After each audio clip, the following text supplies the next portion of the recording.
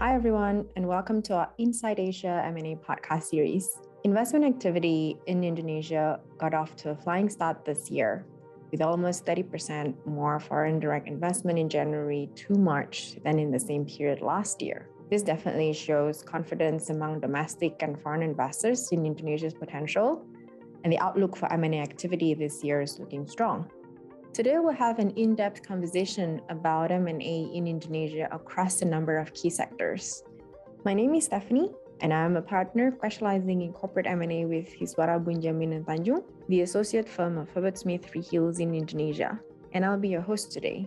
I'm joined by Cahyadi Bunjamin, our managing partner at Hiswara Bunjamin Tanjung. Pak Cahyadi? Hi, everyone. Welcome to our podcast. It is an honor for us to have our guest joining the podcast today, Mr. Stefanus Ade Hadiwijaya. He is the Chief Investment Officer at Indonesia Investment Authority, or also known as INA, Indonesia's first sovereign wealth fund. Welcome, Pak Stefanus, to our podcast. Thank you, Pak Cahyadi. We really appreciate your taking time to talk to us today. First, could you share with us what led to the launch of INA by Indonesian government, and what are INA's investment philosophy and development ambitions as an institution? To answer your question, the idea is we want to drive more investments to Indonesia, particularly the foreign direct investments, and to eventually play a role to speed up the economic and social development in Indonesia. We want to invest in assets that can generate an optimal risk-adjusted return. It's very important for us. And also, we want to be a leading investor in the key sectors like infrastructure, healthcare, digital infrastructure, renewable, tourism, and so on, to help fasten the growth. And eventually, we want to be the preferred partners for any investor globally who want to invest in Indonesia. Thank you, Pak Stefanus. Just to share a little bit about what you've been seeing in the market, what do you think are the opportunities? You've mentioned a couple of sectors that INA has been focusing on. What do you see as opportunities that other private capital players might be seeing as well in Indonesia? Yes, I think there are lots of opportunity. And the appetite or the demand from the investor on Indonesia, I would say, is probably on the all-time high level, right? If you ask me specifically which are the sectors, obviously the same sector that I already mentioned, around the infra, especially transportation infrastructure, logistic, warehousing, healthcare, digital. I think although currently market is a bit tough given the stress in the tech market globally, but things like digital infrastructure are booming pretty much in Indonesia. Talking about data center, telco tower, and so on, right? And not to forget in the green investment, the demand on playing the part in developing the renewable ecosystem in Indonesia is very high. Many investors approach us to do deals in this area. Right. And last but not least, also sector like tourism, with the recovery, this is also a sector that investors want to be back to put more money in this sector. Thank you, Pak. Yes, turning to you, Pak Cahyadi, are you, observing increased interest and, activities in the sectors that Pak Stefanus mentioned earlier? And from your experience, what sectors would you say are particularly attractive in Indonesian market at the moment?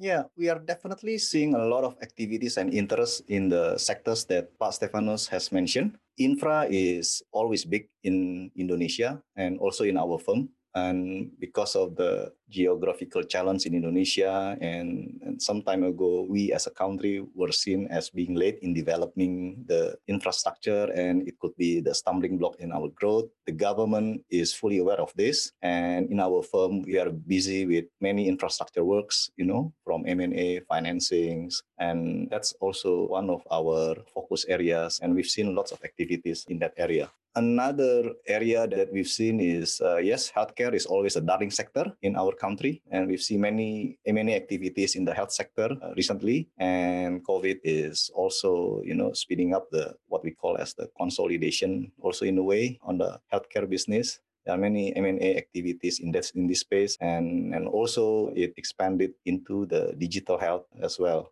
Mining is always a darling sector in Indonesia, and now with the renewables, etc., we've seen that even some of our coal clients are shifting into nickel and other so-called like green mining. Yeah, renewables energy is also interesting, and this also includes carbon trading. The pandemic, in a way, also brought a perfect momentum for our country to accelerate our digital economy and emphasize on financial inclusions. Also, we are seeing many activities in this area, including payment space and fintech, e-commerce, health tech, edutech, etc. And from the regulatory standpoint, the government is also trying to attract investors, both domestic and foreign, through various changes in the regulations. The key change in the regulation is the update of the investment list in 2021, which has liberalized various sectors previously closed for foreign investment, such as airports, seaports, power sectors. Those are just to name a few.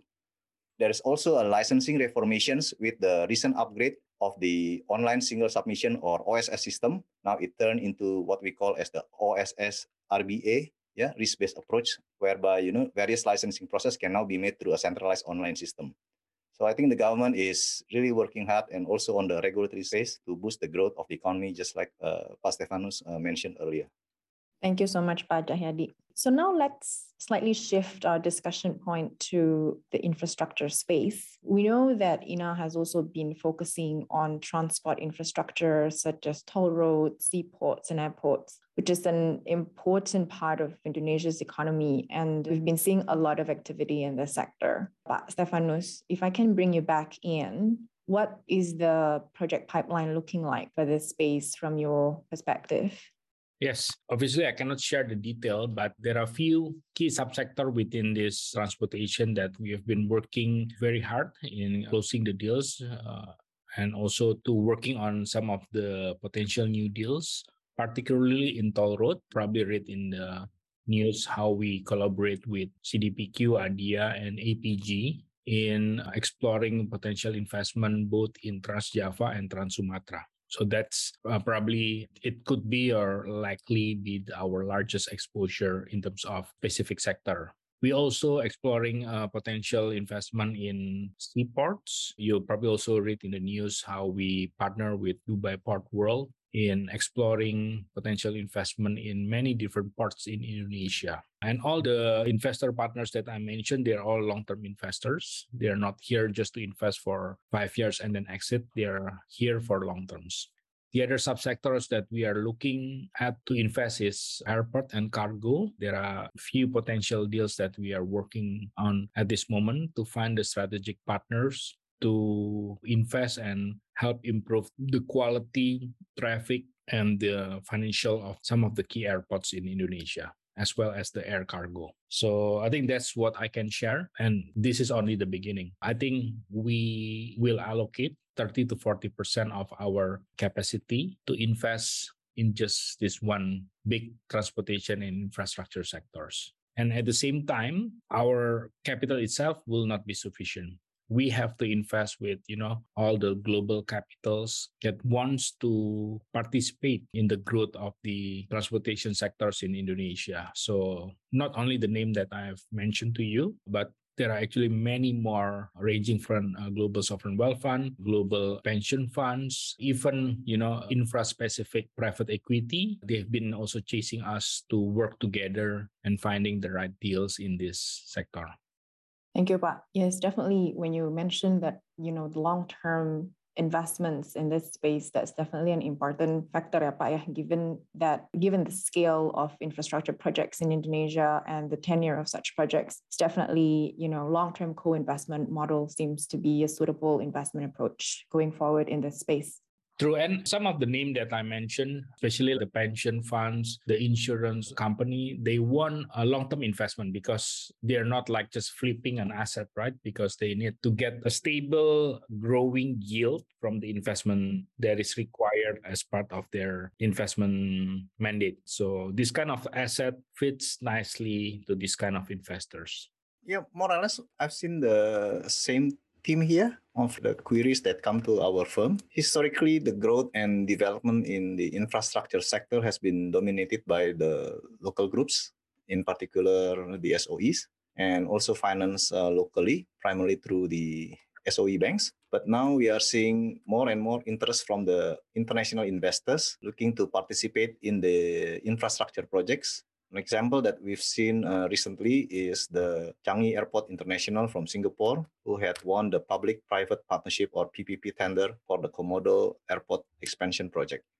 Hi, Pak Cahyadi. I have a question regarding the infrastructure investment environment. Based on your observation, what players are driving activity in this sector? And what changes have you seen so far? And how do you expect the sector to look in the future? Thank you, Pak. Thank you, Pak Stefanus. First of all, let me start by saying that, the infrastructure sector is really growing under the opportunities given by the government. So the sector is open up and foreign investors are really keen to go into this market, and also don't discount some of the local groups in Indonesia, Pak Stefanus. They are also looking into investing into this area. For instance, like one private group in Indonesia is, consolidating the toll road ownership, for instance. Yeah. And Astra also ya, Pak ya? yeah, Astra. Basically, it's Astra, Pak. Yeah, they are already like connecting Java, basically. Yeah, taking over. Yeah. So yeah, the local sector is also playing a big role. They see the opportunity here. And going forward, we know that there are still many infrastructure projects coming and needed from our country, Pak. Yeah, starting from the the plan to have a new capital in Kalimantan, for instance. Yeah, and then also the government also realized that this part of Indonesia needs to be developed to catch up with the western part of Indonesia, for instance. And we work with Exim Bank, for instance, providing financing to develop that area. The Mandalika circuit, for instance, in Lombok. Yeah, so the opportunities are again driven by the government, but the appetite is just there, by the investors. Later this year, HPT and Herbert Smith Freehills will be relaunching our quarterly Focus Indonesia seminar in Singapore, covering everything from the current political climate to important legal reforms. Our cross-practice team of Indonesia specialists offers practical insights on the latest economic and regulatory developments impacting transactions and projects in Indonesia. Please see our podcast description for contact detail regarding this seminar series if you're interested to find out more. Now back to our discussions with Pak Stefanus and Pak Cahyadi. Let's now move on to healthcare. Pak Stefanus, what do you think would help strengthen Indonesia's current healthcare system to be a little bit more accessible and cost efficient? Yeah, sure. I think this is one of the most important sectors that we want to invest more aggressively, bring in a global investor and also global expertise. First, talking about accessibility, I think the first thing that the government has been doing it right is the BPJS. So I think with BPJS, the access of healthcare services and also drugs has been growing very well. Now, almost everyone, especially those who already have the BPJS insurance, can have access to these healthcare services. This is something really big that the government has been successfully implementing. With this, you can see how the hospitals and the healthcare services in general has been growing very fast in the past, 6-7 years. I personally used to work in a regional private equity that invests in one of the big 3 hospitals in Indonesia. Just to give you a sense, when we invested in 2017, the number of hospitals were, around 23 or 24. Now, 5 years on, the number of hospital is 45. 5 years ago, the number of GP, the doctor umum and the specialists are around 2,000 something. Now the number of GP and specialists is 4,000 something. So this is one example that the capacity is doubling, and for sure the utilization at each hospital level also increased significantly. So if you're talking about the volume growth, is probably triple or even 4 times. Actually, currently we are working on 2 live deals. One in also one of the largest hospital, and the other is one of the large healthcare retail chain as well as pharmaceutical. And also there are few initiatives that we will be working on together also with the government and the BUMN SOEs. For example, the Bali Sanur project. You probably have read about this opportunity, right?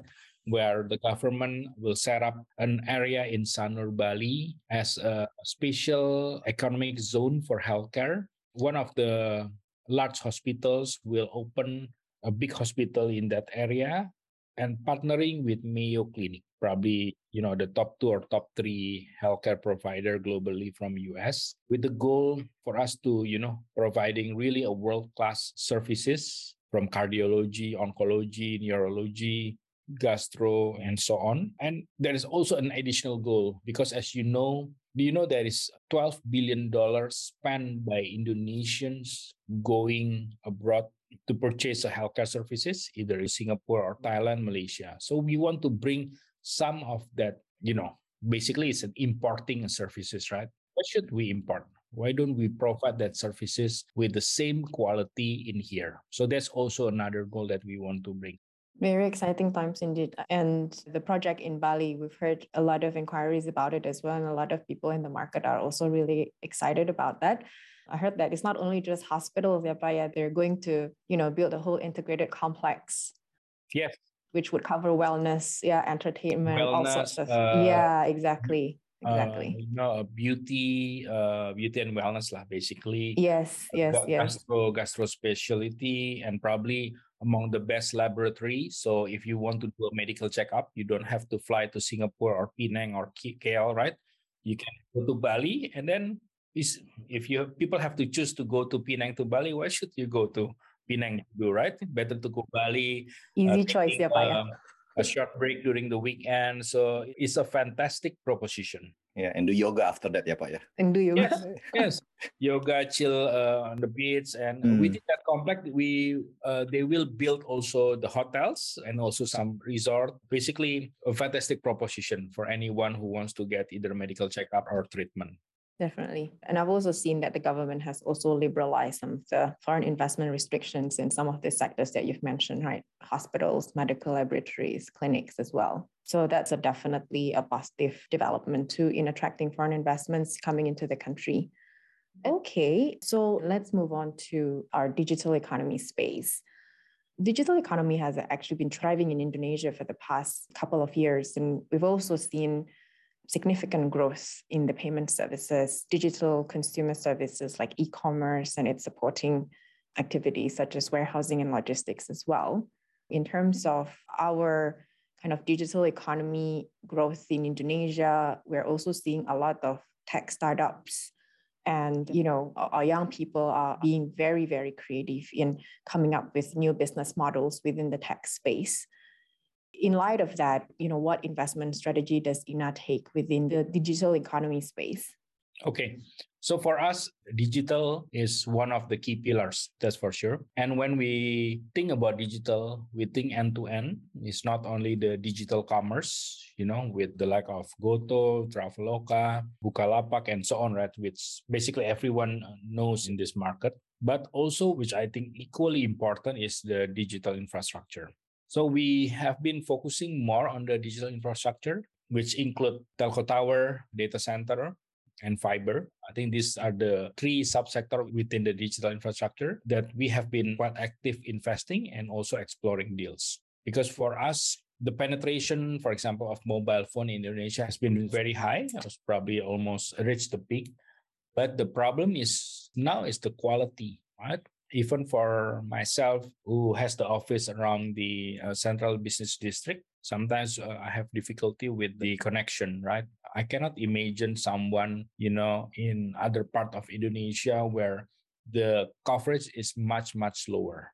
The speed of the data in Indonesia on average is probably half of that in other countries in Southeast Asia, and definitely much lower compared to, say, the speed in country like China. So a lot of homework that we need to do to ensure we provide the right infrastructure to make sure, the continued growth of digital commerce in Indonesia, mobility, data growth, and so on is being supported with the right infrastructure. So I think for now and in the next 1 2 year, these are our focus. Okay, but Pak Cahyadi, given the elevated uncertainty in the broader economy, do you think that the investment in startups will slow down, or do you think investors will always have an appetite for this segment? Well, Our country is not immune to the global markets and sentiments. With the current developments in the global market, it seems that investors are generally taking a more cautious strategy in deploying funds into startups. So growth is not everything. Yeah, in the past few years have been a learning experience for both investors and startups. I think it's fair to say that there will always be opportunities and interests depending on the sectors and the business model of the startups. We have come to the end of the podcast. Thank you, Pak Cahyadi and Pak Stefanus, for attending our podcast, and thank you for sharing these fascinating insights with us. If you have any questions or comments on this topic, we'd love to hear from you. And please be sure to tune in to the next episode of our M&A podcast series. Thank you for listening.